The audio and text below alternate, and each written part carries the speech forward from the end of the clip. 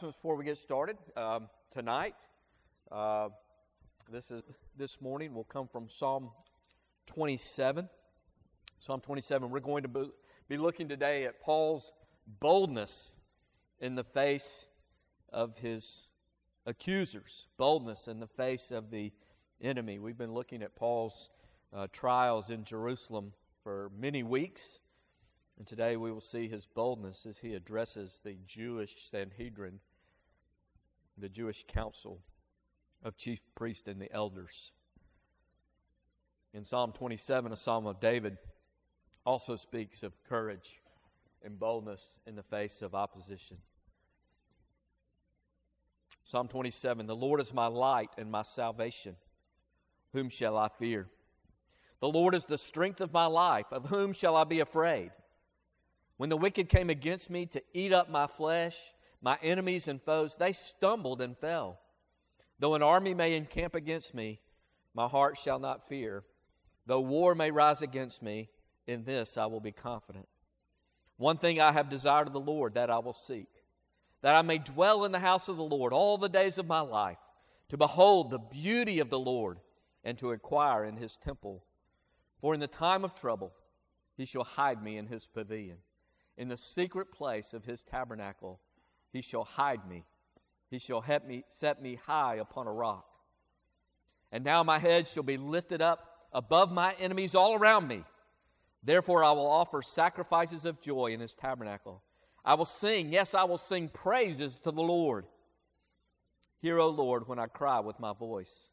Have mercy also upon me and answer me. When you said, seek my face, my heart said to you, your face, Lord, I will seek. Do not hide your face from me. Do not turn your servant away in anger. You have been my help.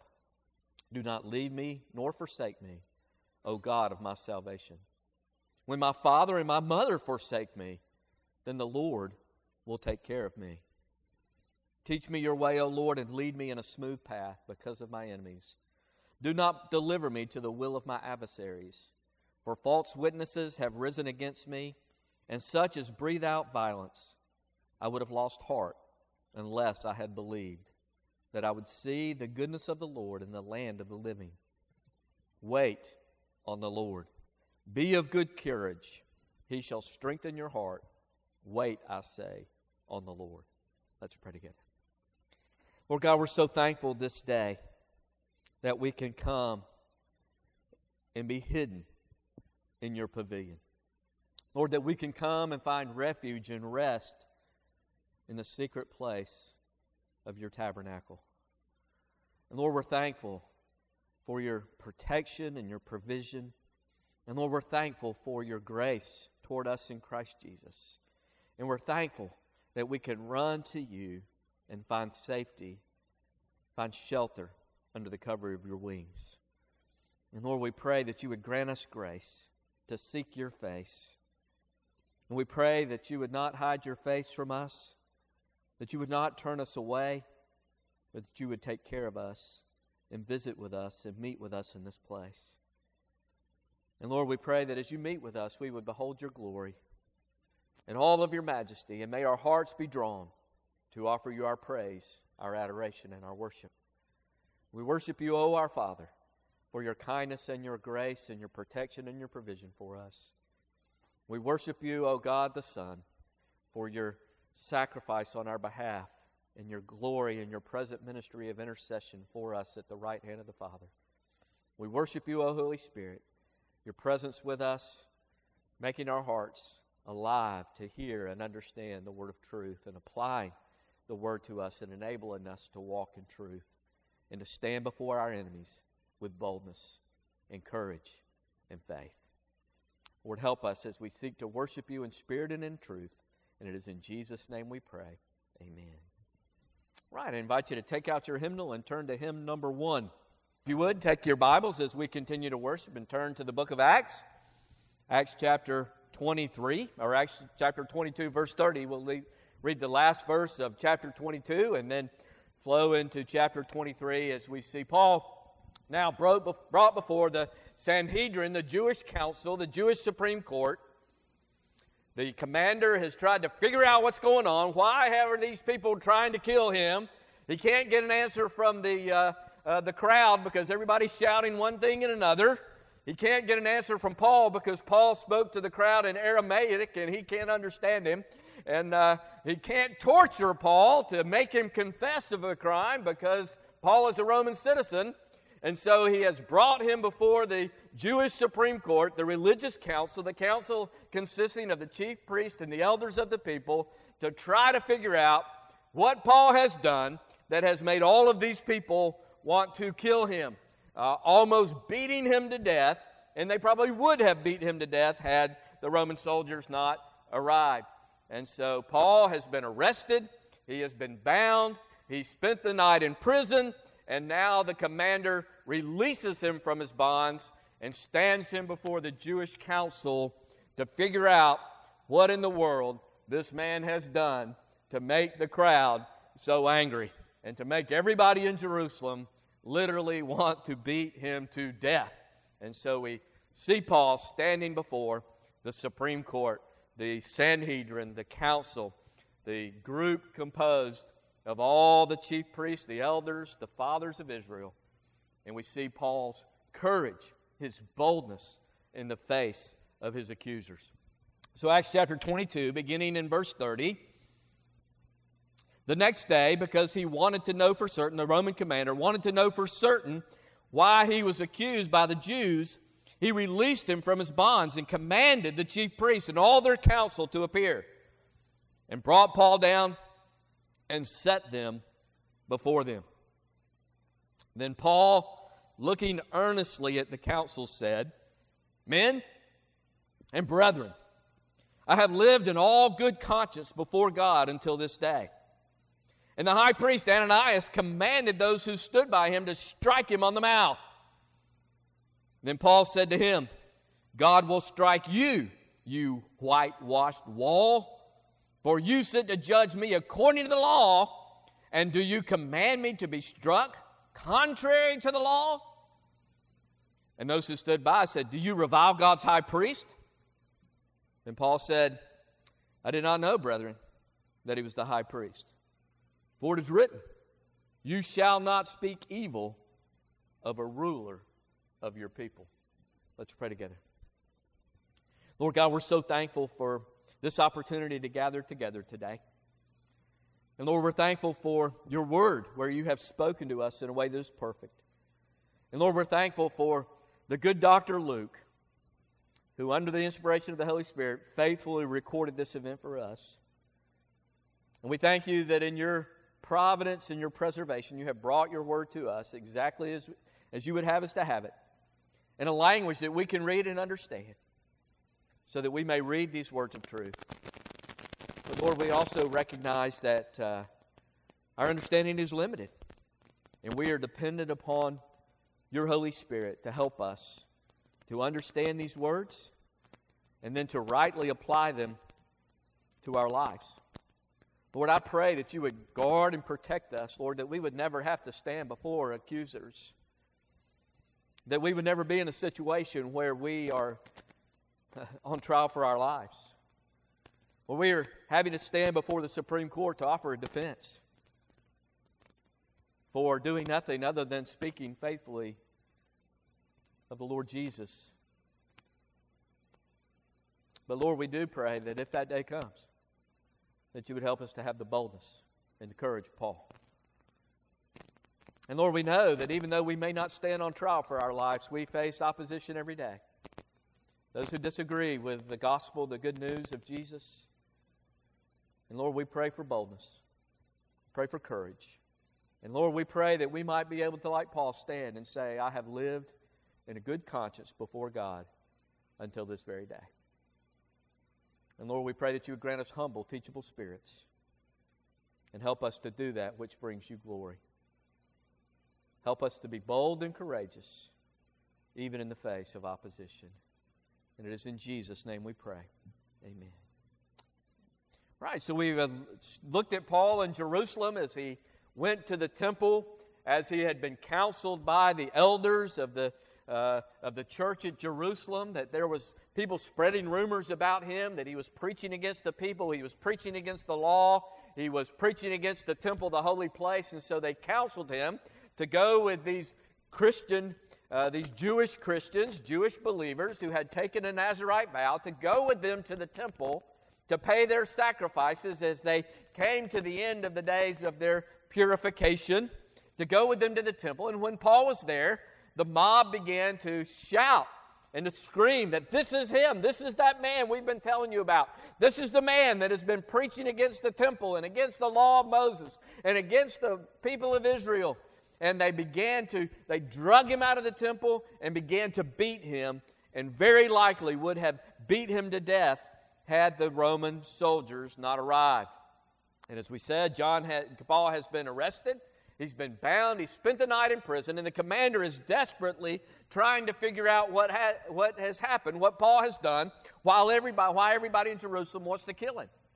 And so he commands the chief priest to bring their council together. And this was unusual. This was not something that would normally happen, but the Roman commander wanted to know why there had been a riot, why there was such turmoil, and why everybody was so angry at this man named Paul.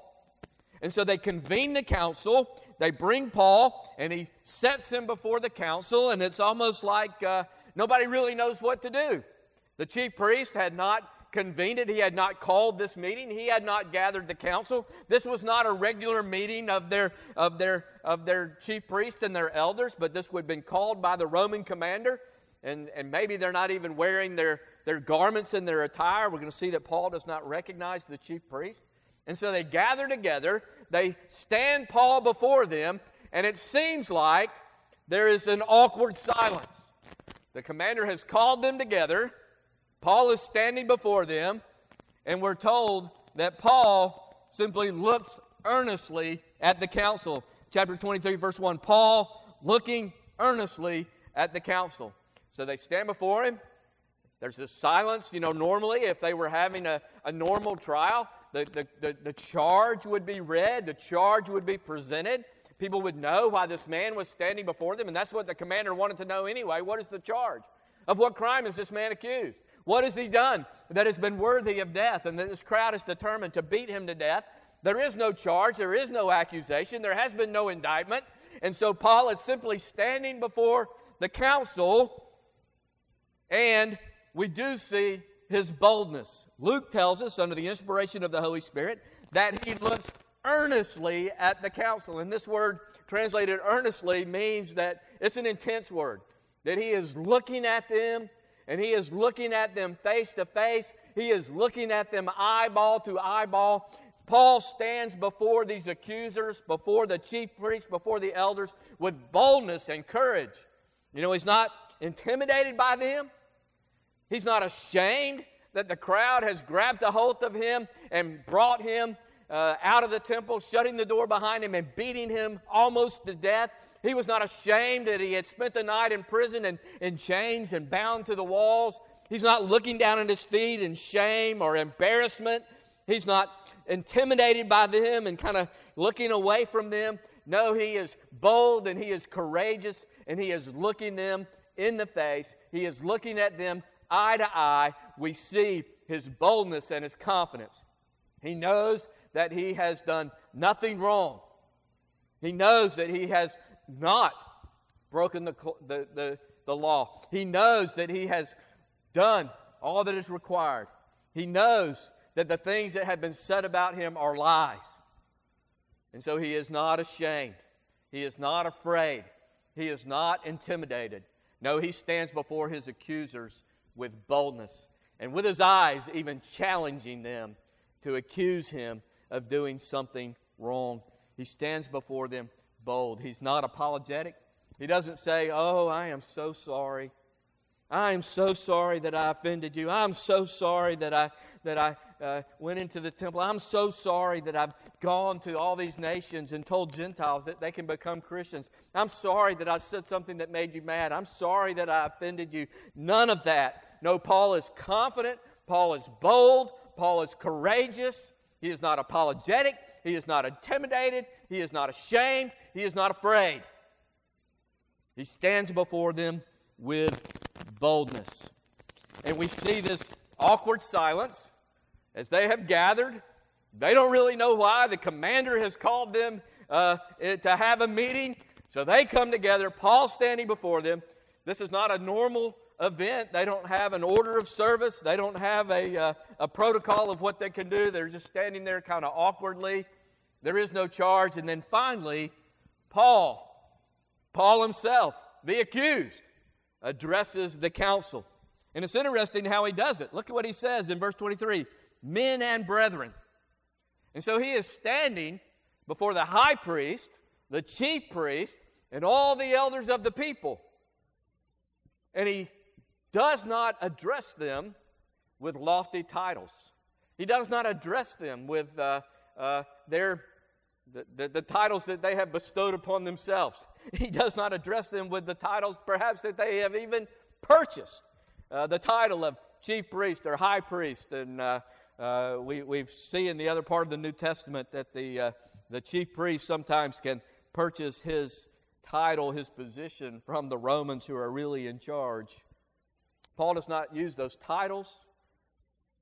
He simply calls them men and brethren. And we can compare that to, this is like the fifth time that we have seen a meeting of the Sanhedrin in the New Testament. We saw Jesus on trial before them.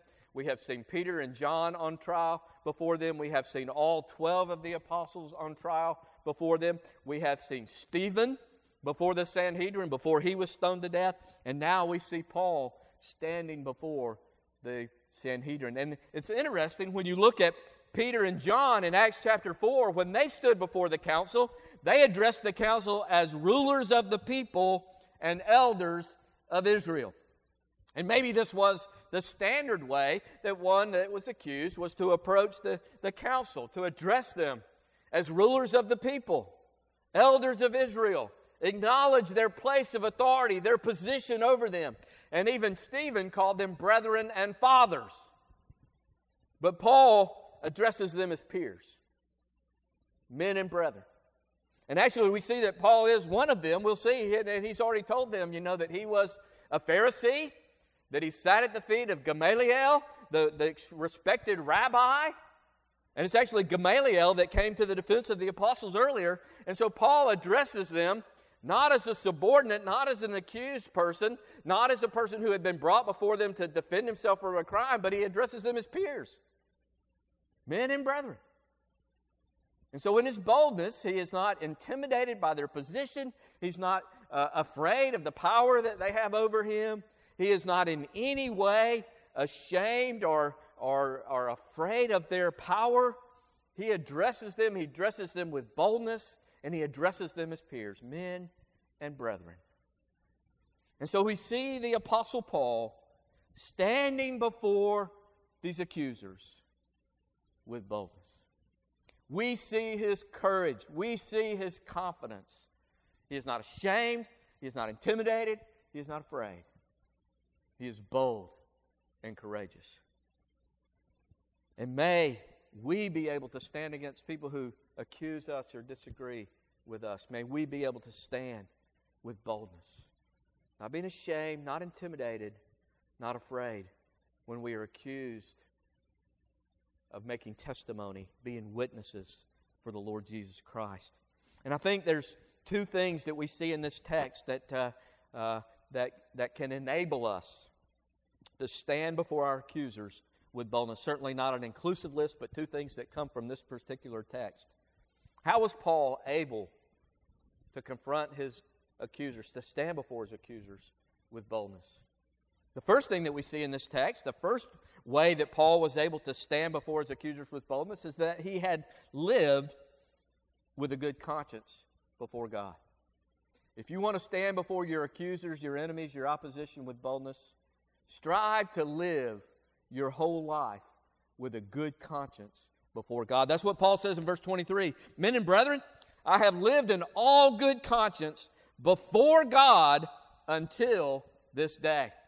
Now, the conscience is that moral ability that God has given us as humans, as people created in His own image. We have an ability to make decisions and live according to what we know and what we believe to be right and wrong. Paul in Romans chapter 1 talks about, or Romans chapter 2, talks about God's law being written on the heart of men, and God's and men's consciences can excuse them or accuse them.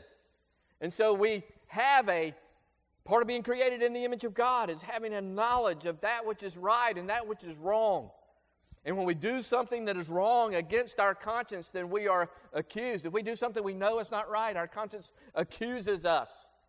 If we do something according to the law, then our conscience excuses us, Paul says. And so Paul says, I have lived in all good conscience before God until this day.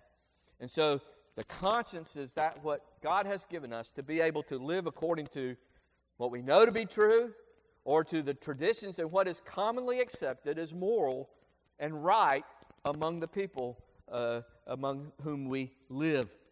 And so Paul says, I have lived in good conscience before God until this day. And because his conscience before God was clear, he was able to stand before his accusers with boldness.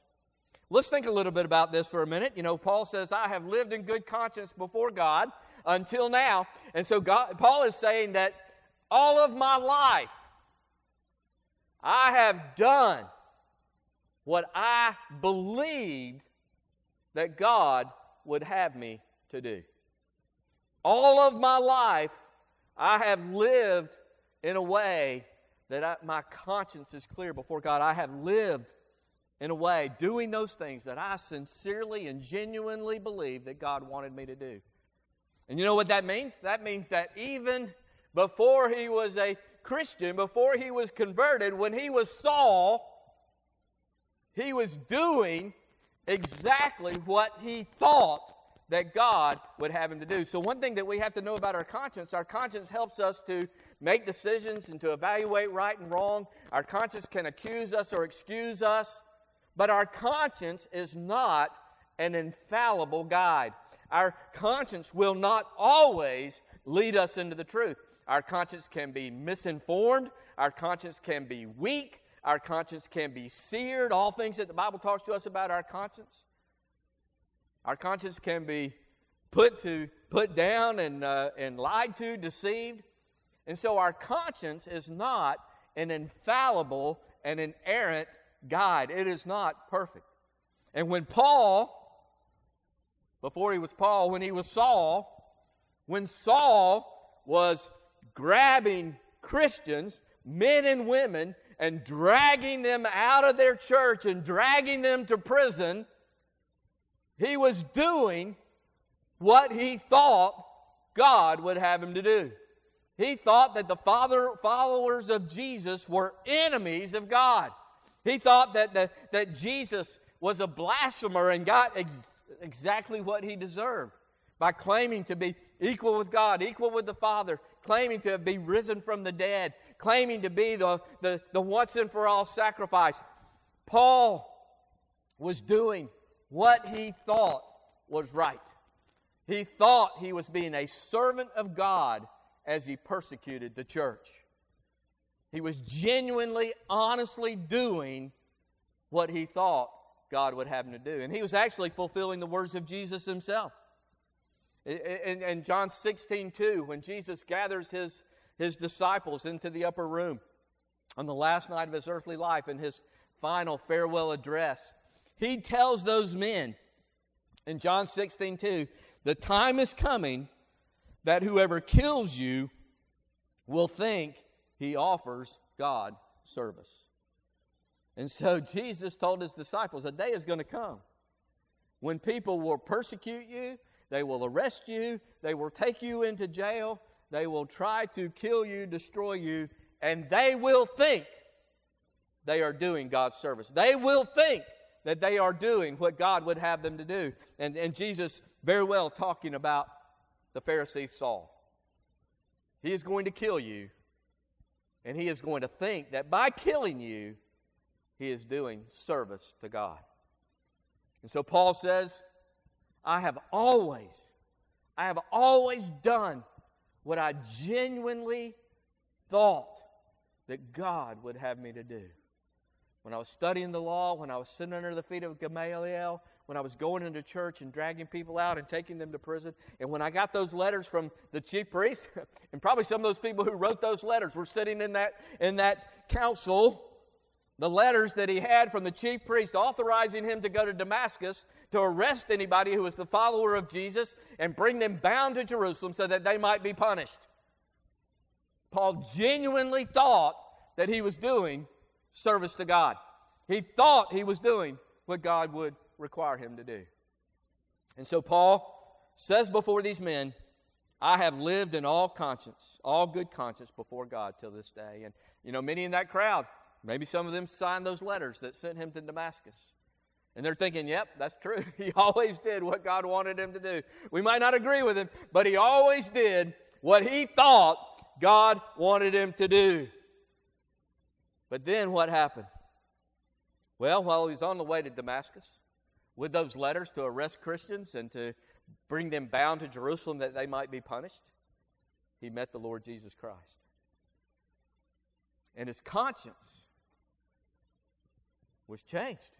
His conscience was transformed. His conscience was informed. When he met the Lord Jesus Christ, he realized that he was persecuting the Lord of glory. Who are you, Lord? I am Jesus Christ, whom you are persecuting.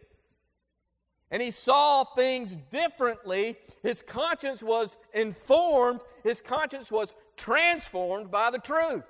He was doing what he genuinely believed that God wanted him to do, but when he met Jesus, he realized that he was all wrong. And that even though he was going according to his conscience was excusing him, he realized that he was wrong. And his conscience needed to be informed. His conscience needed to be changed by the truth. And so Paul met the Lord Jesus. His conscience was now informed with the truth that Jesus is the Son of God. Jesus is God the Son. That Jesus died on the cross to take the penalty for lawbreakers. He had been trying in good conscience to earn God's salvation through obedience to the law. He had been trying to earn God's salvation by persecuting the church, by destroying Christians. He had been trying to do that which was pleasing to God, and he recognized on that road to Damascus that he had fallen short of God's holy standard, that he was a sinner. In fact, he came to know that even though he had done everything that he thought God wanted him to do according to the law, he now realized that the law showed him to be a sinner, and not just any sinner. Now Paul's conscience told him he was the chief of sinners. Even though he had been doing what he sincerely and genuinely believed God would have him to do, now he realized that even with his good conscience before God, he was the chief of sinners. And he needed a Savior, and that Jesus Christ was that Savior. And so he turned from his sin and he put his trust in Jesus Christ alone. He was saved by God's grace through his faith in Christ. And then he had the commission from God to go and to preach Jesus where Jesus was not known.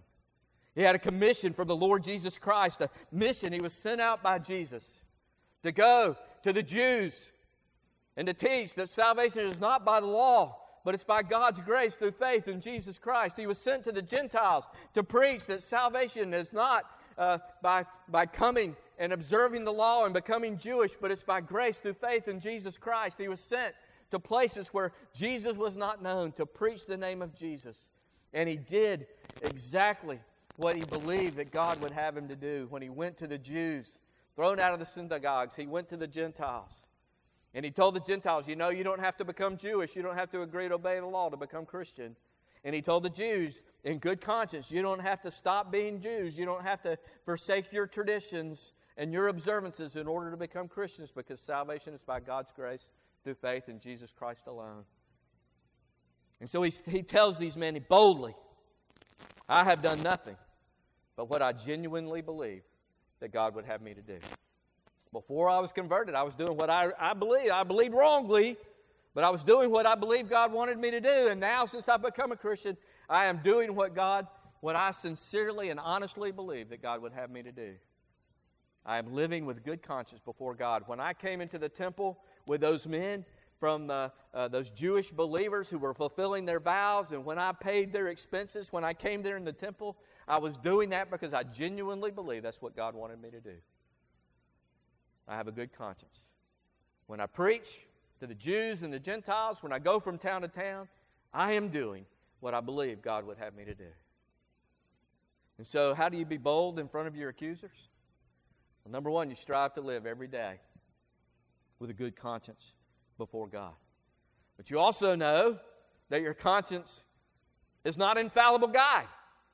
Your conscience has to be informed by the truth. Your conscience has to be informed by the gospel. Your conscience has to be transformed by the good news of Jesus Christ, the message of Jesus. And so, before you can live in good conscience before God, you've got to inform your conscience, and you inform your conscience with the perfect, inerrant Word of God. Your conscience is not an infallible guide for living. The Word of God is. And so we need to inform our conscience by the truth, the principles of the Word of God. And as we seek to do that which is pleasing to God, we apply God's law, we apply God's principles, we apply God's truth to those decisions. So our conscience must be educated, it must be informed, and we must not train ourselves to ignore our conscience. You want to be bold? Be able to stand before your accusers and say, right or wrong, I have lived in good conscience before God until now. And inform your conscience and allow your conscience to be instructed and taught by the Word of God. And so the first way that Paul is able to stand before his accusers with confidence is he has honestly and sincerely done with all of his might, with zeal, exactly what he believed that God would have him to do. And he was allowed in his conscience to be changed and transformed and informed. And as his conscience grew and strengthened, he still did what he genuinely believed God would have him to do. I've not violated any laws. I've not violated any principles. I've not done anything wrong. I've strived to live with good conscience before God until now. And then we see a second thing. Second thing is not only was he able to say that he had a good conscience before God, we also see his humility and his teachability. And so when he said this, and this is one of the passages where I wish the Holy Spirit, through the pen of Luke, would have given us more information. We just see in verse 2 that the high priest Annas commanded those who stood by him to strike him on the mouth. The high priest Annas commanded those who stood by him to strike him on the mouth. God had said, Paul had said, that he had strived to live in good conscience before God up until now. And so what Paul is really saying, he's saying, your argument's not with me. Your argument's with God. Your quarrel is not with me. Your quarrel is with God. I am doing what I genuinely believe God would have me to do. And so if you're accusing me, you're not accusing me. You're accusing God. God is the one that stands accused before you, not me. And as a result of that, a high priest commanded those who stood by Paul to strike him on the mouth. And this word strike is a strong word. It does not just describe a slap, an insult. No, this is a full-fisted blow right in the mouth. And so he commands those guards, those temple guards, to rear back with all of their might, close their fists, and hit Paul directly in the mouth. The high priest wants to shut him up. And it seems that this is not just one blow. He commanded those who stood by him to strike him. So each of those guards commanded to, full-fisted, with all of their might, strike Paul in the mouth. Try to shut him up. He is accusing us of accusing God by saying that he has lived in good conscience before God. And so Paul boldly stands before them. He states with courage that I have lived in good conscience before God. I have genuinely done what I believe that God would have me to do every day of my life. And you know that. You know me. And the high priest tries to silence him. And how does Paul respond? He responds with anger. Verse 3, Paul said to him, God will strike you, you whitewashed wall, for you sit to judge me according to the law, and do you command me to be struck contrary to the law? And so Paul responds to this violence, to being struck in the mouth with the fist of those who are guarding him. He responds with anger and with a curse, with God's judgment. You are supposed to be judging me according to the law. And we talked a few Wednesday nights ago, or last Wednesday, sometime recently, we talked about God's justice. We talked about due process, that God's system of justice was that one who was accused of a crime could not be punished until they had been convicted beyond a reasonable doubt with the testimony of witnesses of the crime that had been committed. And here the judge, the high priest, was ordering Paul punished even though he'd not been convicted of a crime. There'd been no testimony. There'd been no witness. He was to be presumed innocent until he was proven guilty. There had been no proof. There had not even been an accusation of a crime. And yet he was commanded to be punished. Hit in the mouth, to be silenced. And so he said, you are supposed to judge me according to the law, and yet you command me to be struck contrary to the law. You're supposed to be upholding the law, and here you are violating it. And he calls him a whitewashed wall. And there's two places in Scripture. We believe that the Scripture interprets Scripture. There's two things that Paul could be drawing from here. The first, and probably the most familiar to us, is the words of Jesus in Matthew's Gospel, Matthew 23:27. He calls the Pharisees whitewashed tombs. And that was an accusation of hypocrisy. You clean up the outside, you make the outside look really pretty and really beautiful, but you care nothing about the inside. You clean up the outside, you want what people can see, you want people to see that you're spiritual and that you're religious and that you're pious and that you do all these things according to the law. You whitewash the outside, but the inside is dead, filled with dead men's bones, unclean, dirty, filthy, nasty. And so it's an accusation of hypocrisy. You clean up the outside, what people can see, but you care nothing about the inside. In fact, the inside is motivated by self-interest, a hatred of God, an opposition to God, wanting to serve yourself and exalt yourself and glorify yourself. And so you clean up the outside so people will think things about you that are not true. It could be an accusation of hypocrisy, Matthew chapter 23, or it could be a pronunciation, an announcement of God's judgment, drawing from the book of Ezekiel. Ezekiel chapter 13. You may want to keep your finger in Acts and turn to Ezekiel chapter 13 to look at the whitewashed wall that Ezekiel speaks about in his day. Ezekiel chapter 13, verse 10. Ezekiel chapter 13, verse 10. Ezekiel says, because they have seduced my people, saying peace, when there is no peace. As one builds a wall, and they plaster it with untempered mortar. They plaster it, they whitewash it. They make this beautiful wall. Say to those who plaster it with untempered mortar that it will fall. It will be flooding rain, and you, O great hailstones, shall fall, and a stormy wind shall tear it down. Surely when the wall has fallen, will it not be said to you, where is the mortar with which you plastered it? Therefore, thus says the Lord, I will cause a stormy wind to break forth in my fury, and there shall be flooding rain in my anger, and great hailstones in fury to consume it. So I will break down the wall that you have plastered with untempered mortar, and bring it down to the ground so that its foundation will be uncovered. It will fall, and you will be consumed in the midst of it. Then you shall know that I am the Lord. Thus will I accomplish my wrath on the wall and those who have plastered it with untempered mortar, and I will say to you, the wall is no more, nor those who plastered it. That is, the prophets of Israel who prophesy concerning Jerusalem, and who see visions of peace for her when there is no peace, says the Lord God. And so there, untempered mortar, another way of saying whitewashed walls.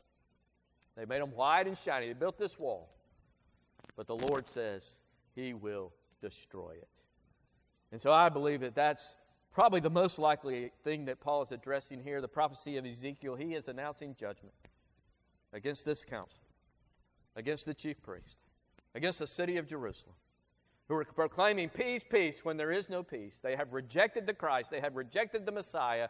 They are rejecting His messengers. And Paul announces God's judgment against them, against their city, and against their religious system that has rejected the law of God. He announces God's curse upon them. And so he's bold. He's bold because of his clear conscience. And he stands up for his right, and he condemns wrongdoing. He calls out the violation of the law. But then we also see his humility and his teachable spirit. When the high priest Ananias commanded those who stood by him to strike him on the mouth, Paul said to him, God will strike you, you whitewashed wall, for you sit to judge me according to the law, and you do command me to be struck contrary to the law. And look at verse 4. Those who stood by said, do you revile God's high priest? Are you speaking against the one who has been set apart to be the high priest?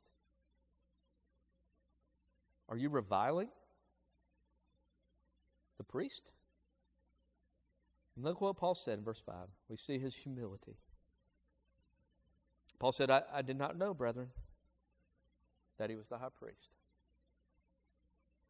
For it is written, you shall not speak evil of a ruler of your people.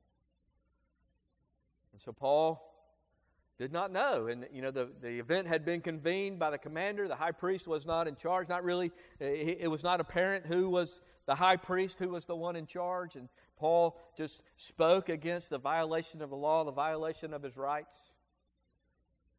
But when he was told that the one that he announced God's curse upon, or that he accused of hypocrisy, was the high priest, Paul humbled himself. And he admitted his error. He admitted his fault.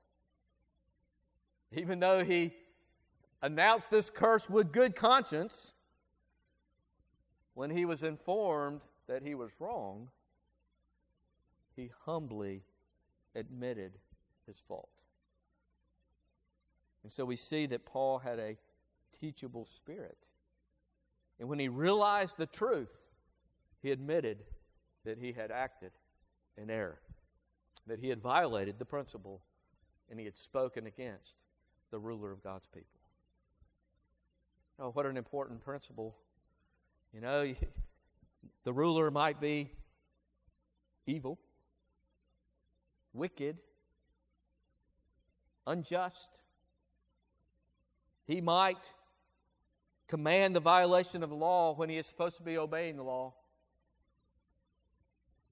But all who are in authority are God's ministers. We need not necessarily respect the man, but we need to respect the office and the position of authority. And Paul admitted his error. He admitted his fault. He was humble. He was teachable. He allowed his conscience to be informed, and his conscience to be transformed by the truth. And he still sought to live in good conscience. Now his conscience accused him, and he admitted his fault in humility. So we see two things that enabled Paul. There were two characteristics as he stood before his accusers with boldness and courage. He was able to stand before them boldly. All my life, I have genuinely and sincerely done what I believed God would have me to do. I wasn't always right, but I always did what I believed that God would have me to do. And as God has informed my conscience, He has been humble and teachable, seeking to strengthen His conscience, to build His conscience up, to inform His conscience of the truth. And when He knew truth, He humbly admitted that He'd been wrong and sought now to do what He believed would be pleasing in God's sight, what God would have Him to do. And so the applications for us, if you ever stand before someone who is accusing you or ridiculing you or defaming you, live in such a way that you will be able to say, I have lived in all good conscience before God till now. Genuinely, sincerely do what you believe that God would have you to do. Do what you think, what you believe is right, what God would have you to do. Do it with zeal. So when people accuse you of doing wrong, you can say, I've tried to live in good conscience before God. But also understand that your conscience is not an inerrant, infallible guide. Your conscience can lead you astray. Paul was genuinely doing. He thought he was providing service to God by persecuting the church. But his conscience was informed by the truth. I am Jesus, whom you are persecuting. And Paul was teachable. He was humble. He allowed his conscience to be informed with the truth.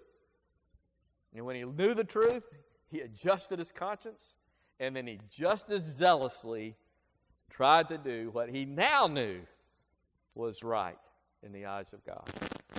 He tried to live with a good conscience. But he was teachable. And so we need to be able to say, I've lived in all good conscience before God until today. But we also need to constantly be informing our conscience. Knowing that our conscience is not infallible, it's not inerrant. The only inerrant, infallible guide for faith and practice is the Word of God. And so how do we educate our conscience? Through the Word of God. Hiding God's Word in our heart that we might not sin against Him.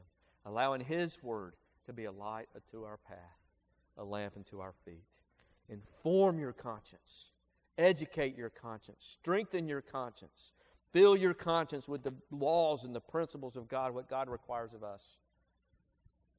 And then live according to that with all your might. But also be humble and teachable. When you're confronted that you're wrong, confess, admit it, receive the cleansing that Jesus provided for us on the cross. So do what you think is right, but always inform your conscience with the truth of God's Word. And then when you're wrong, let your conscience be informed, and then do what you think is right. But the perfect way to live with a good conscience before God is to have your sins forgiven, your sins cleansed. Knowing that we have all sinned. We did what we thought was right, but we've fallen short of God's holy standard. But in God's grace, He became a man in Christ Jesus. Jesus lived a sinless life, and He died on the cross. He died on the cross to take away our guilt. He died on the cross to take away our shame. He died on the cross to pay the penalty for all of those times that we failed, that we did wrong. All the times that we knew what to do right and we did not do it. We knew what we should not do and we did it. And even for those times that we thought we were doing right but we were wrong, Jesus died on the cross to take the penalty, the punishment that we deserve. He takes away our shame. He takes away our guilt. He takes away our sin. And God raised Him from the dead to show that that sacrifice was accepted. And our consciences can be cleansed. No shame, no guilt.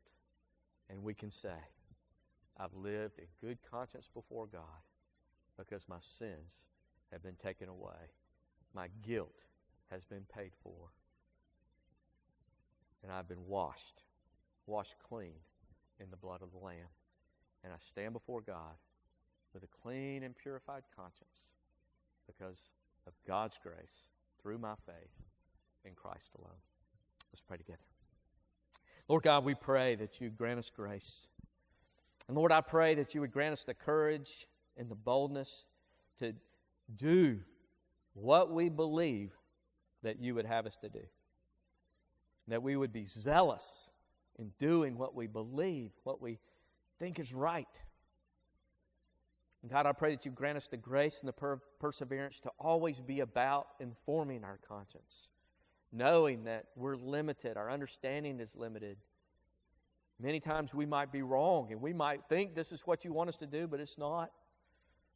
So, Lord, help us to be students of your word and to always be informing our conscience, strengthening our conscience, building it up with your truth, the only inerrant, infallible guide to faith and practice and to life.